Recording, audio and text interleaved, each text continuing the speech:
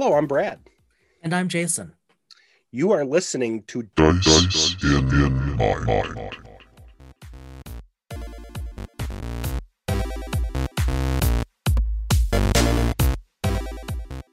You might notice that I am not Brad. Indeed, it took 68 episodes for this to happen, but I suppose it was inevitable. Brad and I this week simply could not navigate a mutually feasible time for us to complete the recording of this episode.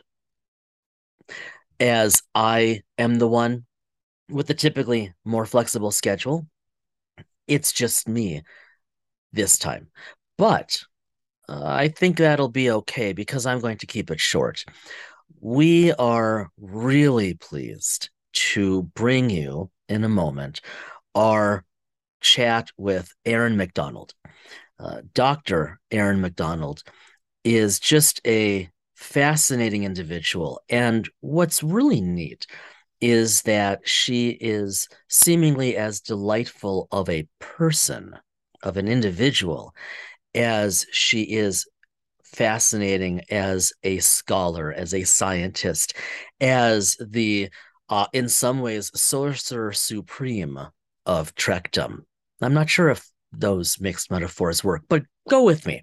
About a year and a half ago, when Brad and I got really serious about beginning this podcast, Dice in Mind, we had agreed really from the beginning that we wanted to explore the meaning of life through the lens of RPGs. And as we've said on numerous occasions across so many 68 episodes, we see that discussion as bimodal, as reciprocal.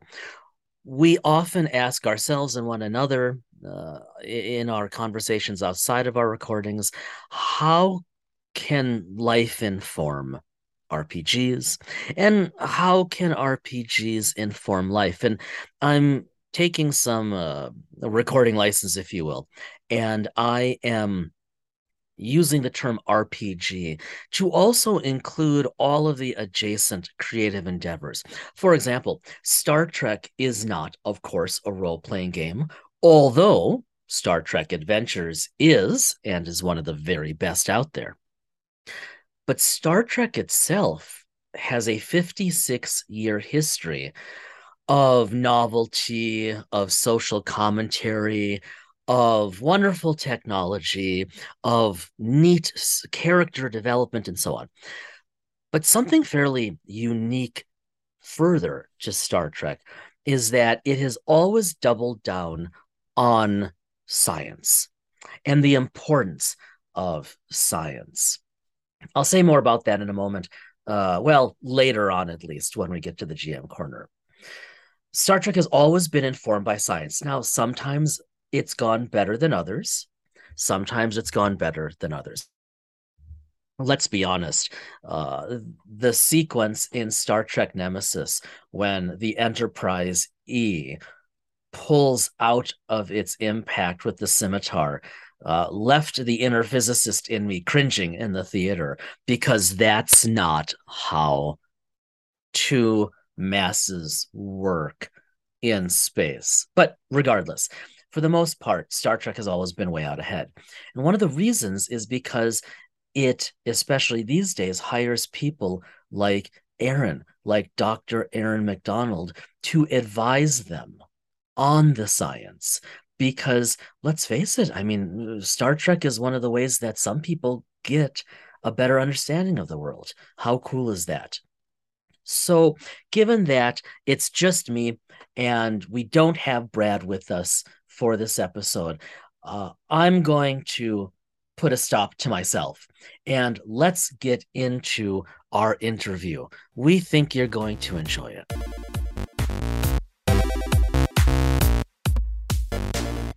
Dr. Aaron McDonald holds a PhD in astrophysics and is a tattooed one-woman STEM career panel with recognition as a researcher, speaker, engineer, and consultant before her current career.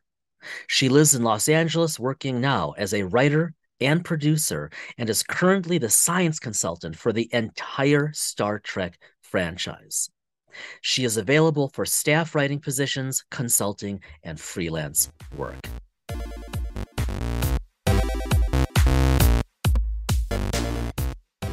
Well, Erin, it is just a thrill to finally meet you. We've been looking forward to talking to you for so long because, as we were talking about just before we hit record, you might truly have the coolest job right now on the planet, which is really saying something. Thank you. I'm really happy to be here. And yes, like believe me, I know how special this job is. It's something I'm really honored and something I take really seriously. Well, and I'll say so for those who possibly don't already know, especially if they just like fast forwarded over your bio, you are the science consultant for all of Star Trek. I realize there are some others who assist from time to time as specialists, but this is your show. Maybe the wrong word. This is your deal, though. I mean, you run this part of the process, yes? Yeah, and it kind of came about a little organically.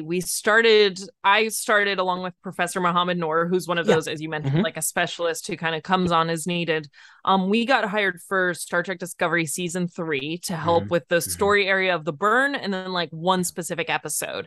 And then for me, being in LA, being interested in science consulting, wanting to work more in the entertainment industry, I was able to kind of have that freedom to pursue that venue a little bit more. And with all of the shows that Star Trek was onboarding at the time, we kind of it made sense to just have an in-house science consultant because with all of these shows sort of operating independently, a lot of what my job is like consolidating star dates and making sure, how we talk about the transporter in one show is consistent with how we talk about it in another show. All of this little sort of like Star Trek technical canon is maintained across all of these shows. And all of that's your wheelhouse now. Yeah. Wow, I didn't realize no that. Pressure. Yeah, no. Yeah. That's hilarious. So, I mean, we could just, Brad and I could just talk Trek with you for the next several weeks. But I'm here for it. And we appreciate that. But the reality is, you've talked about that with a lot of wonderful outlets. I heard the interview with the two of you on Michael Wong's podcast, What Strange New Worlds, which was just a delight to listen to, right? But we're really curious come on, because it's more than just, well, it's funny it worked out this way. You've got a PhD in gravitational astrophysics, yes?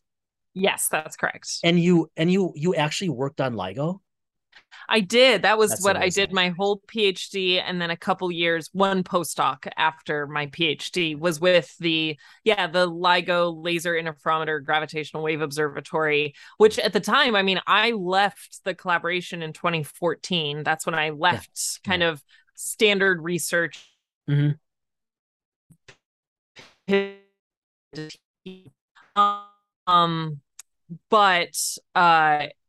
when I left LIGO, and then it was less than a year that they made their Nobel Prize winning discussion. So when I was in gravitational waves, it was like fringe theoretical, big time. very yeah. When the NSF has a press conference and spends the first half an hour defending their decision to fund something, that was a little iffy.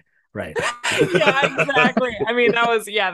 That summarizes my academic life of being like, no, we promise. We know we've been doing it for 20 years, but we're really close, guys. Just give us a little more chance. And the fact that they did make the detection and then went on to win the Nobel Prize in physics for it is just phenomenal. It's really cool. And the world will never be. I remember I had, not to make this about me, but I had class just a couple nights later. And I was teaching a bunch of experiential education students a course in mind and nature, right? Not exactly gravitational waves.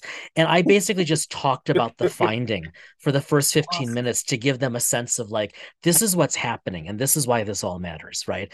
It's mind-blowing stuff.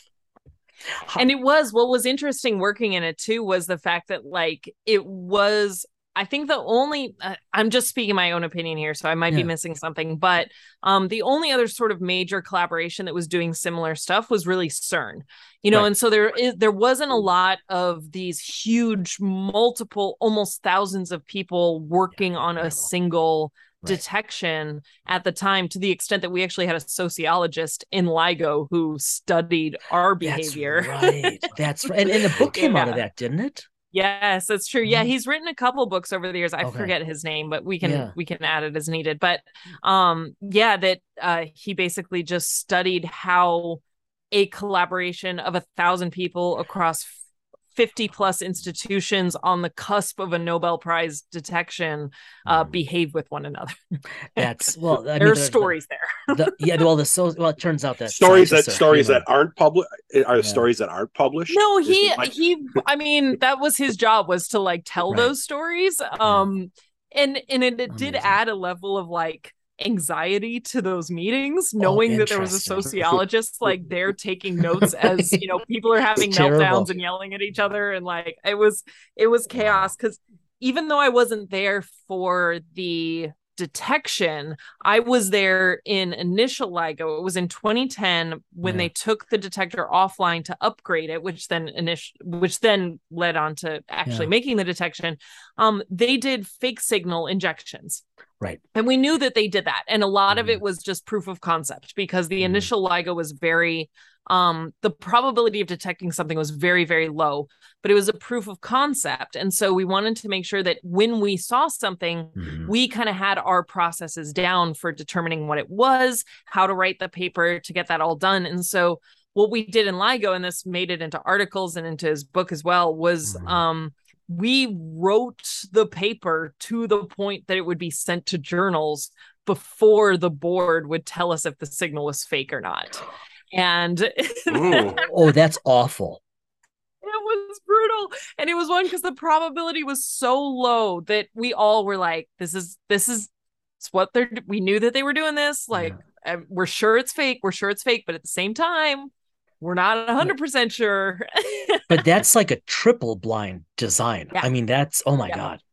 Okay, so I have to, before we kind of veer a bit, I've got to ask that was a tangent. Oh my God, no. Before we veer, I've got to ask your professional take or just personal take, because to me it's of the same ilk, although obviously a fundamentally different technology and approach. The EHT, the Event Horizon Telescope. And the M87, and now our own Sagittarius A star in our galaxy. I mean, as someone who is so close to this and worked on LIGO, to see essentially photographs of black holes. I mean, I never in my lifetime thought we'd approach that. What's that like for you? It's amazing. I mean, you can't see it, but I do have a tattoo of that first one in M87, because that, to be able to actually see the event horizon of a black hole, because I think there's a little bit of a misconception that people have seen black holes in the past. Like, we've detected black holes primarily with the Chandra Observatory, detecting in X-rays. But what we're detecting is the glow of material as it's falling into the black hole. It's emitting primarily in X-rays. But what the Event Horizon Telescope was able to do is actually see the event horizon. So they're picking up the glow, they're picking up that energy, but they're able to, using telescopes all over the world as if they're different like pixels, almost, is kind of how they were doing it. That they then could combine that together and actually see the edge of the black hole is just, I mean, it's so cool. It is. It's I'm hoping unrealistically optimistically that once the James Webb Space Telescope demonstrates how well it can function orbiting where it's orbiting, that we'll eventually finally get an interferometer that's at the Lagrangian points and just have crazy resolution. But that might not be realistic. I don't know. I'm sure there's people doing that. I mean, that was one of the goals with, it wasn't LIGO, but there's a sort of counterpart study called LISA that is to put a laser interferometer in one of the Lagrange points that orbits behind Earth, to be exactly that, to detect very low frequency gravitational waves. So like a totally different source of gravitational waves, but same concept. Yeah. So cool. how do you even get here? Amazing. Yeah. Okay. So I guess more importantly, back to you. Were like as a kid, were you always headed in a scientific inquiry kind of, like were you always going to probably be a scientist? How did that happen? It's a good question. I do think that all kids are innately scientists. Yes, absolutely. It's because that's how we become human, right? We explore, we test, we verify, we retest as much as you can. And it only takes one test to know that the stove is hot. That's those sort of things. But and I do think too, all kids, I worked in museums after I left academia that everyone's into space and dinosaurs. That's like so the thing, right? Yeah. Like you hit a point in your childhood where it's either or both. And I was into both. Mm-hmm. And I was just fascinated by both space and dinosaurs that I didn't even really necessarily think about it as a career in terms of like becoming a professor or being a long-term researcher. I just, as I moved through sort of into my high school and looking at university, I was just thinking that it was such a cool idea that I could go to a university and just study space for 4 years. And that's it. Right. Like that. And so that's kind of what drove me. And what made me want to become a scientist was honestly through film and television, because I loved the X-Files. The early days of it, I wasn't allowed to watch it. So I would because I was the only one in my household who could work the VHS programmer, so I could actually program it to record the X-Files, and then I would watch it in secret. I loved Dana Scully. I was a little redheaded kid, and she was just awesome. She fought aliens with science. Like, she was everything I wanted to be. And then concurrently, Contact came out. My favorite movie. Yeah. Which also celebrated its 25th anniversary this year, which is don't. None of us need to know that. I know. We could end up going. Yeah. None of us need to know. I have quoted Ellie Arroway. We could talk for that. So many times to my girls. Oh my God. Yeah. Oh, but she was huge, and it hit me right at the right age. Like, it hit me right at that correct age where I had these two almost mentors at that age between Dana Scully and Dr. Ellie Arroway, Dr. Dana Scully and Dr. Ellie Arroway, that I would look at them and I would be like, I want to do that. I want to do what they're doing. That looks really, really cool. And so space just kind of embedded itself. And I remember when I was an undergraduate, I went to the University of Colorado at Boulder, which has a huge undergraduate research program that I was able to do radio astronomy research while I was an undergraduate. Wow. And I actually got the opportunity in my senior year to go to Green Bank Telescope, which is the largest movable radio telescope in the world. Wow. And the moment I'm sitting in that control room, scared out of my mind, right? Like, what am I doing? This is way out of my depths. And I put it in, and I've got everyone's looking over my shoulder. They're making sure it's fine. I'm feeling good. I hit enter, and that whole telescope starts moving. All I could think of was Contact. I was like, I made it. This is it. for listeners who aren't familiar with Green Bank, you have to pause and Google it and find a photo that gives you a sense of the size. Yeah. It's crazy. I believe it's technically in West Virginia. It's in the Appalachians. But as you're driving to it, you're going over these green hills and you're in these back roads. You've gone off the interstate a long time ago. And then you kind of come to the crest of a hill and you see this telescope, but it just looks like a satellite dish that someone might have in their backyard. Yeah. And then you keep driving, and it says, you're still 45 minutes or an hour away. And you're like, oh my God. Go over another. It just keeps getting bigger and bigger and bigger. And it's about the size of a football stadium. And it just blows your mind. It blows your mind. It's crazy. And it's in, this is just me geeking a little bit, but Green Bank, it's in a radio quiet zone, right? Yeah, so that adds a whole other layer to the experience, because in the town Green Bank, you can't have any electronics because it interferes with the telescope. And indeed, actually, when I first kind of did my orientation, the telescope technician is kind of walking me through stuff, and he's showing me the sort of baseline spectra that the telescope's picking up.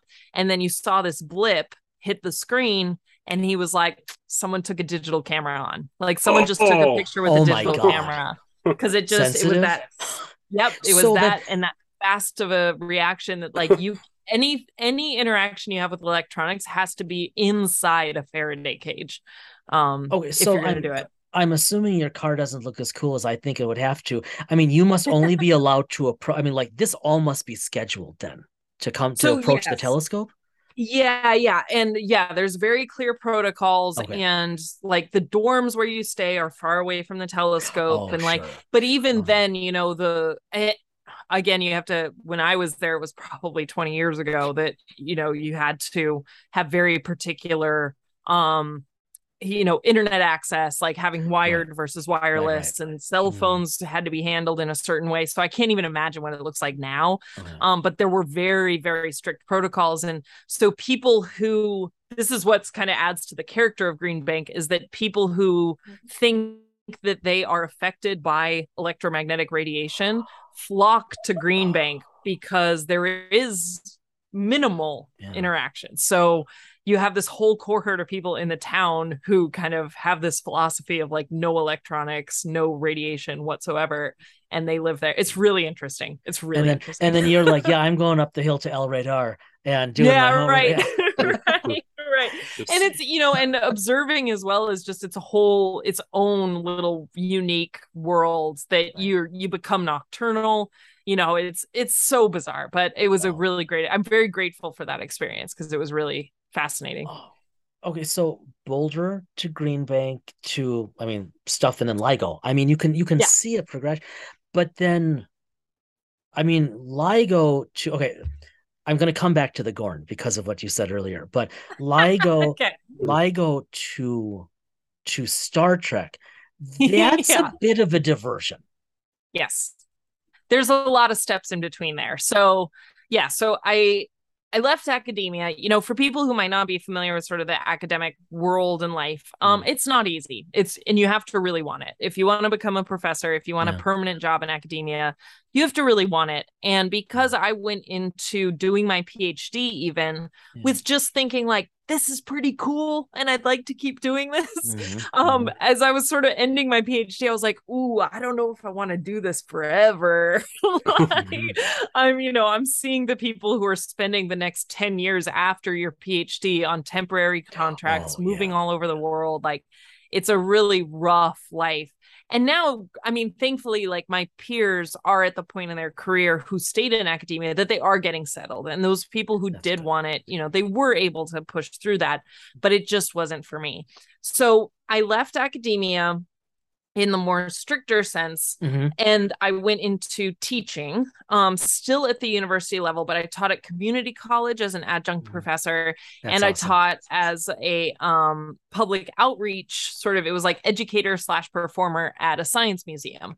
And I loved that. I loved teaching that. I will say, we might come back to this later, but I will say that like working at the science museum is probably what honed my science communication skills the most. Really? Because with my degree, the museum looked at my resume and they were like, okay, you're going to live in the space area and you're there like 3 or 4 days a week, all day, just answering questions. So you're looking at 7 or 8 hours a day, nonstop, 3 or 4 days a week, just fielding questions and doing performances, like where they do the more scripted shows and things like that, like look at liquid nitrogen and all this fun stuff. But that was where it was like, I became confident in saying when I don't know something. That was where I became confident in like reading an audience if I had lost them, because you're going to talk to people across the spectrum of like a 5-year-old who happens to know everything about black holes in a way that you're like, there's no way you got this. And they do. And then like maybe, I'm using my mom as an example, but like a retired librarian who didn't take science since the 1960s, who was like, okay, so tell me why. Like, I know that the earth is round and I know it goes around the sun, but can you explain why the sun rises and the sun sets? Which is a real question I have to explain to my mom on like a biannual basis. Wow. So you get used to this, and you start to know what people are interested in, like what the zeitgeist is, like, and how to keep people engaged. And it, like I said before, and most importantly, when you've lost people, when you're trying to explain something. So, so I did that. Unfortunately, the adjunct in museum life did not pay the bills. No. So I was overworked. I was also working at Starbucks at like 4:30 in the morning for like 5 hours a day just to pay the bills. So I started looking at other options. I got into aerospace engineering, working as a technical advisor that was on federal contracts. And I really enjoyed that, but I really missed the public teaching, the public engagement, and the science classes. So at this time, concurrently, I also go to sci-fi conventions. I love sci-fi conventions. I'm a huge nerd. I love Star Trek. I love all this stuff. And Dragon Con was one of the conventions that I went to first. And it's in Atlanta every year. And what's unique about Dragon Con, and a couple other conventions have emulated this since then, but they have very specific tracks that program the whole weekend. Okay. So they have like a Star Trek track, a Lord of the Rings track. Like they'll have like costuming track, anime, like robotics, all these other things that are programmed for the whole weekend. And they have both a space track and a science track. And the space track is very scientific. Like there are people who have lifetime passes to Dragon Con that go and sit in the space track all weekend and just listen to professional talks from people from JPL, from NASA, from like ESA, like all these other things, just to hear what's going on in the space industry. So that's where I kind of got my start. As I was, filtering out of academia, I started speaking, giving talks on gravitational waves and gamma ray bursts, and very technical talks. But me being me, I was like, I want to be in the Trek track, and I want to be in the video game track, and I want to do all this other stuff. And so I started proposing talks after, a couple of years of the physics of Star Trek. Or like science of Mass Effect and all of these other things. And those were hugely popular. And this was at a time where conventions were just exploding. Like every major city has conventions now. And so I was proposing these talks at all these other cons just on my own dime, wanting to go and give these. And so that was going on as I'm working as an aerospace engineer. I found myself moving to Los Angeles, which I always wanted to do. I always wanted to work somewhat in the TV and film industry as well.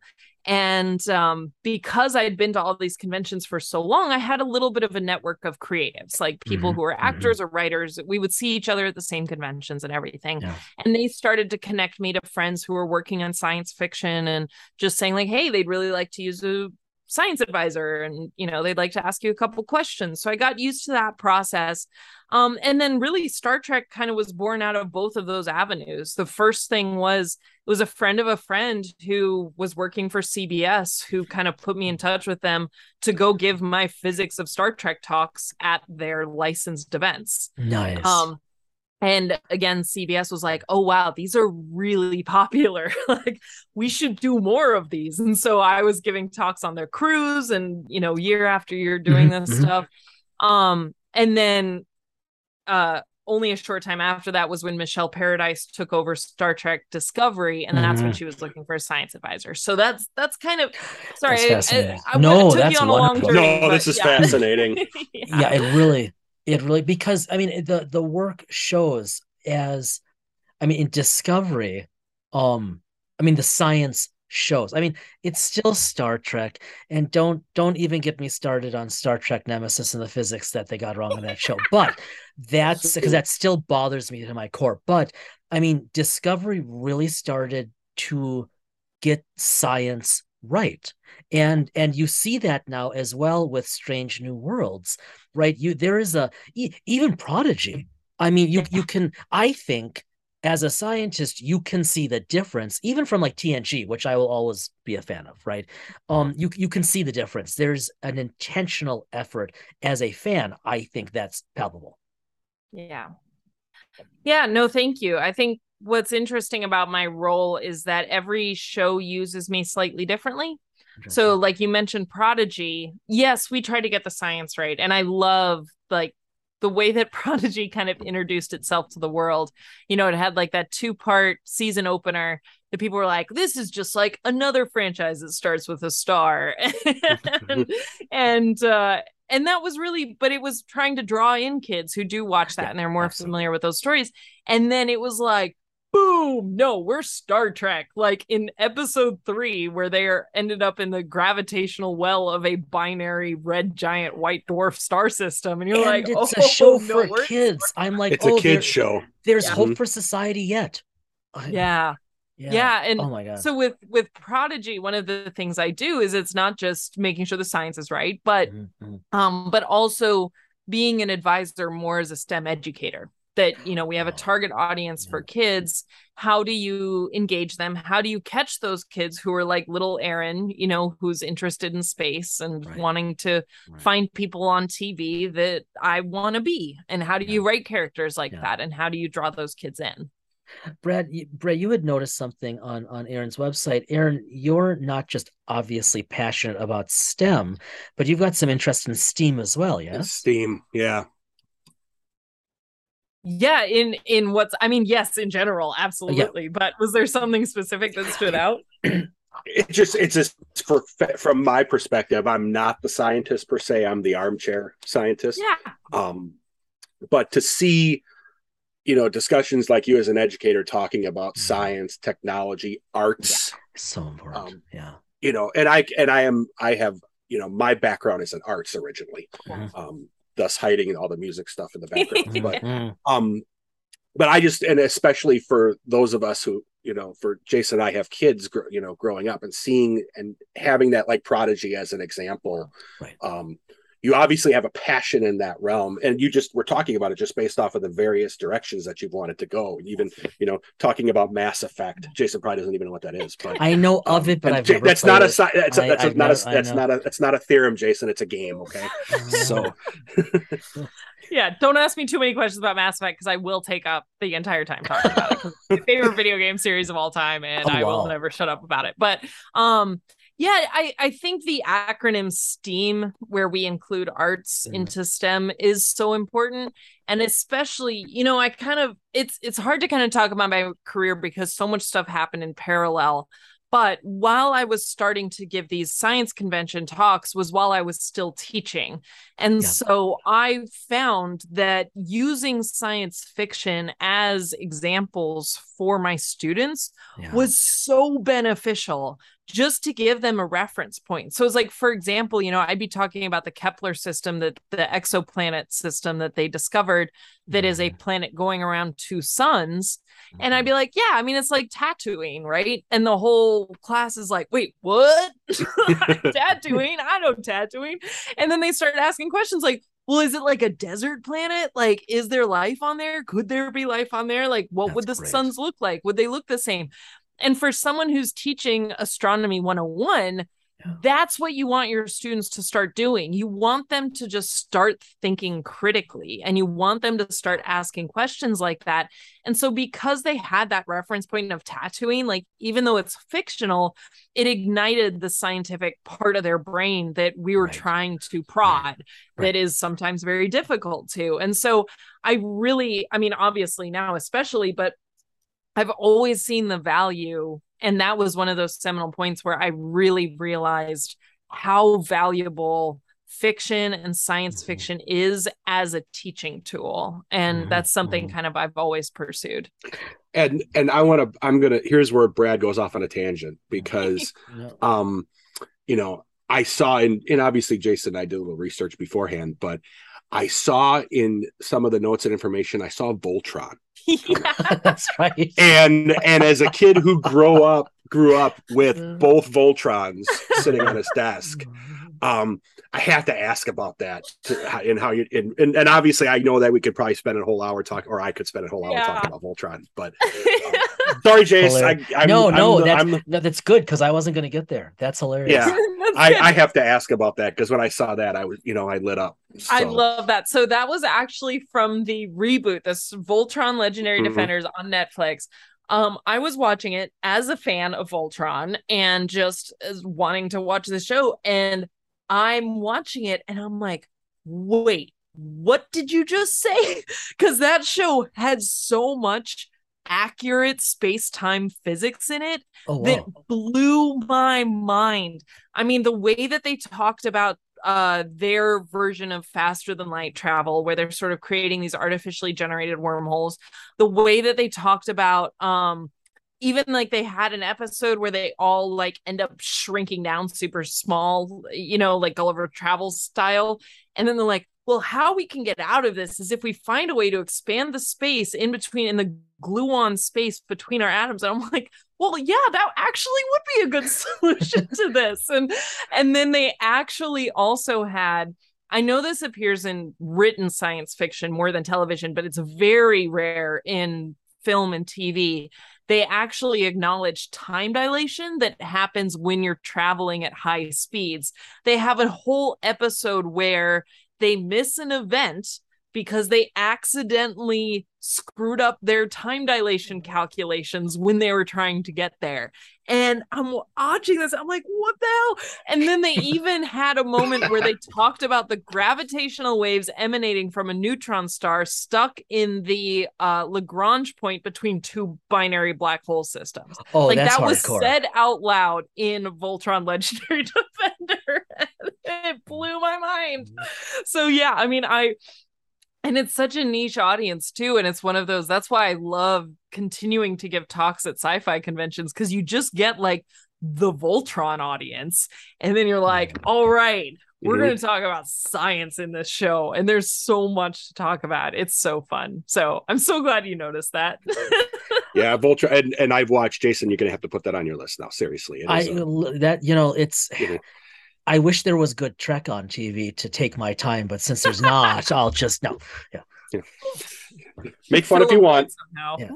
Yeah. One of the things too, since we're talking about media and obviously with Star Trek and all that, you've been working on, video production and all that, even outside of the stuff you're doing with Star Trek. Mm-hmm. Yeah, it's been really fun for me, leaving the aerospace industry. My role really there, and I think where I succeeded in that industry, was as a manager, as like a program manager, dealing with these big projects, high budget, being the big picture person who hires all the people who have the specialities. Like that was what I really enjoyed, and I think that was something that I was really good at. And when I started moving more into film and television, I noticed like these producer roles really fit. That's my background. Like that's what I'm interested in. And it was so funny because I kind of had this epiphany, and then I look back on my life, and I mentioned the space and dinosaurs was like a thing that I was super into. Jurassic Park was another film that was very big at my time. And I watched, if people remember this, it was released in a special edition with the film on one VHS, and the other VHS was behind the scenes of Jurassic Park. And I watched that to death.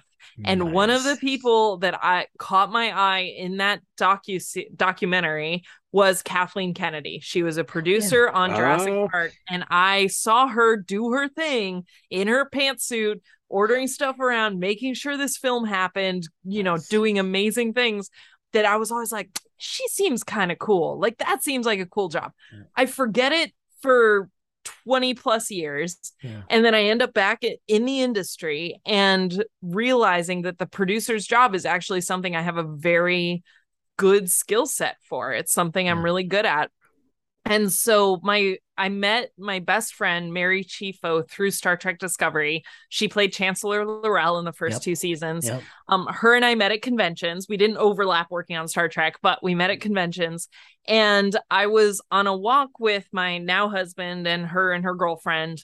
And we were kind of, we all work in the industry, and we're kind of lamenting like just the frustration, right? There's so much frustration of being that like on the cusp, that we're doing a lot of work, we're working regularly, but we're wanting more opportunities. And Mary and I were kind of like, well, why don't we just create those opportunities? Like, I just started my own company to try to manage all my consulting stuff. So now I have this corporate umbrella that I can at least operate under. And let's make a movie. Like, let's figure out how to do it. None of us went to film school, so this was going to be our film school. And, you know, it was like, looking around, it was like, we're well connected at this point in our career in this industry. We know a lot of people who are very capable, who are also on the cusp of just getting their big break. So let's give everyone some work, you know, like, let's just bring all these cool people together and put a story together. And so her girlfriend, Maddie Goff, had written this feature film that featured a bunch of scientists that were stuck in this time loop. And we kind of thought about what we wanted to do. And so we condensed it down into a two-hander. So it's just two characters and they're stuck in a time loop. And it's about a 30-minute short film. And we made it this year. And that, I mean, we had this conversation 9 months ago, and like, we literally just delivered it to be printed for film production to send out to festivals. So that's awesome. Yeah, I'm really, really proud of it. And it was such a good learning experience for us. I mean, we learned a lot, but we did it right, you know, and we spent the money to really hire very capable people and to give them that opportunity. I'm very proud of the fact that like our behind the scenes crew was almost 60% women, 10% non-binary. It was a huge LGBTQ energy on the set. Like it was just a really unique film set that I think gave an opportunity to a lot of people that they hadn't had otherwise.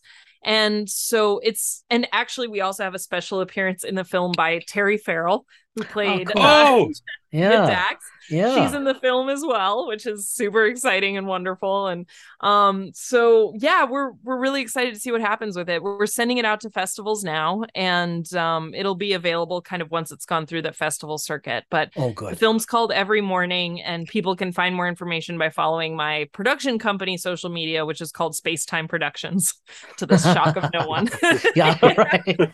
Okay, so I mean, I want to watch that. That's fascinating. So before we wrap up, because we want to be respectful and mindful of your time, one more thing though we have to ask you about is you have a kids book coming out this fall. I do. It's like not even a kid's book. It's like a baby's book. It's a board book. It is. It is. It's called Star Trek: My First Book of Space. And it comes out October 4th right now. You know, obviously supply chain pending. But you mentioned you know, Brad, you mentioned the STEAM aspect. We actually we're releasing it in conjunction with another book, which is Star Trek: My First Book of Colors, written by my friend Rob Perlman. So combined together, we have the STEAM book release. Obviously, it's kids of all ages, and it's really it's literally my first book of space. It's a board book. It's like 11 boards, 22 pages, which is honestly the hardest thing I've ever had to write in my entire life. Is like teach science in 22 sentences for the ages of 0 to 2.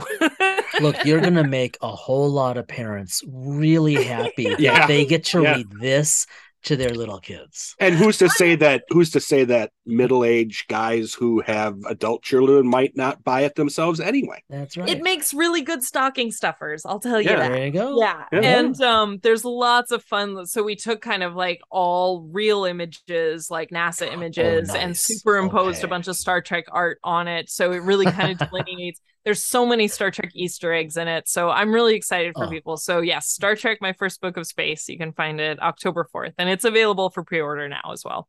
Oh, that's so cool. But yeah, that thank is really you. Cool. That is so excited. So what do you do in your free time? I'm kidding.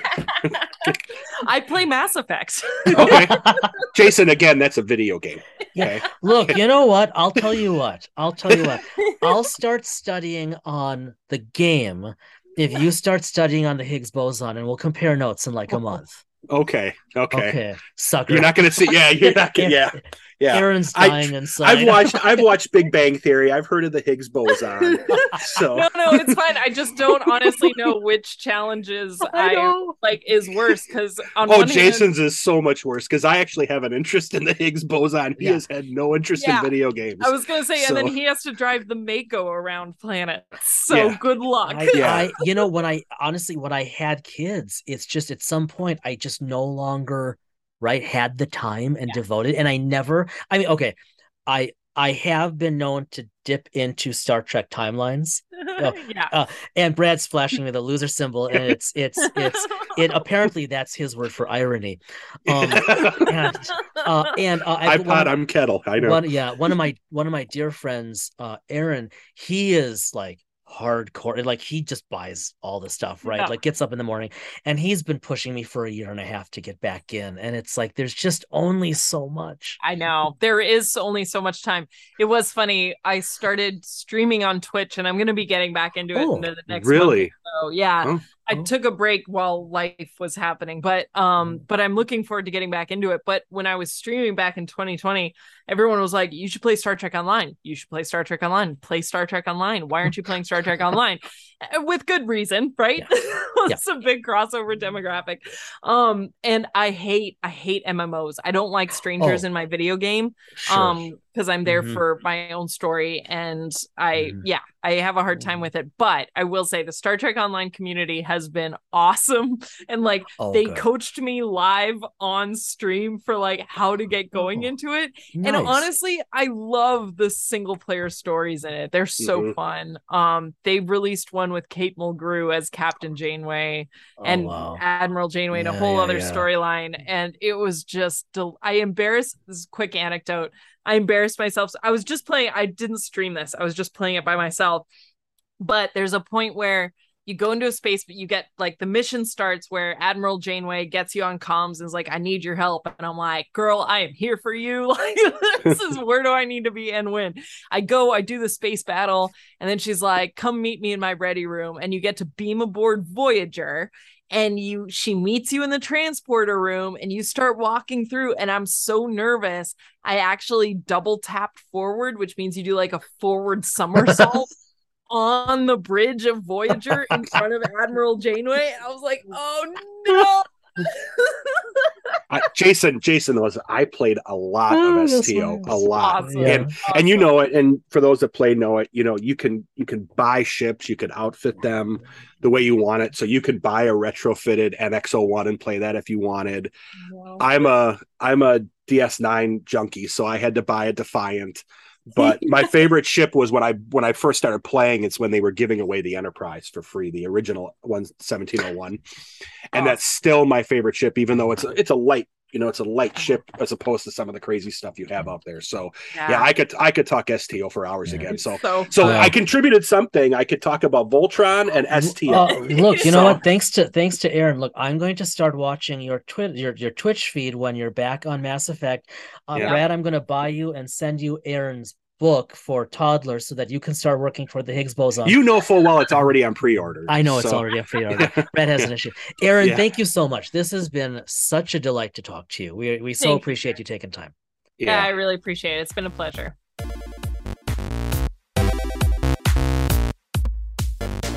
Well, as Brad would say, Aaron, thank you again so much for spending time with us. We get to talk to a lot of truly interesting people courtesy of this podcast.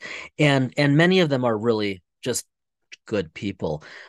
But your comments both during and outside of our recording for the interview really got to us. The world is a better place because of people like you. The world will continue to be a better place because of scientists like you who actively work to bring women and others into the STEM fields. With that, let's just briefly wander over to the GM corner. Since I can't ask Brad what he's been reading or watching, I can just say a word about what's been on my desk. It's been busy, as you can imagine, given it's just me. Past few weeks have been quite busy for both of us at work. That said, I have had an awful lot of Star Trek on the brain, and since we just interviewed Dr. Aaron McDonald, it's worth just talking about Star Trek. Man, oh man, everyone, is there a lot of Trek coming your way. First and foremost, and most importantly, as this episode drops, we are 2 episodes in of season 3 of Star Trek Lower Decks, and they are having a strong start. If you have not seen the opening sequence of episode 2, watch it. Never has there been such blatant role playing in Star Trek. What a glorious thing. Qapla'. Looking ahead, this is the first of a 4-episode arc for us with Dice in Mind, doubling down on Star Trek as it intersects with role-playing, as it intersects with science, as it informs leadership, as it informs entertainment. On behalf of Brad and myself, as always, thanks for listening. Be well. Stay well. We will see you next week.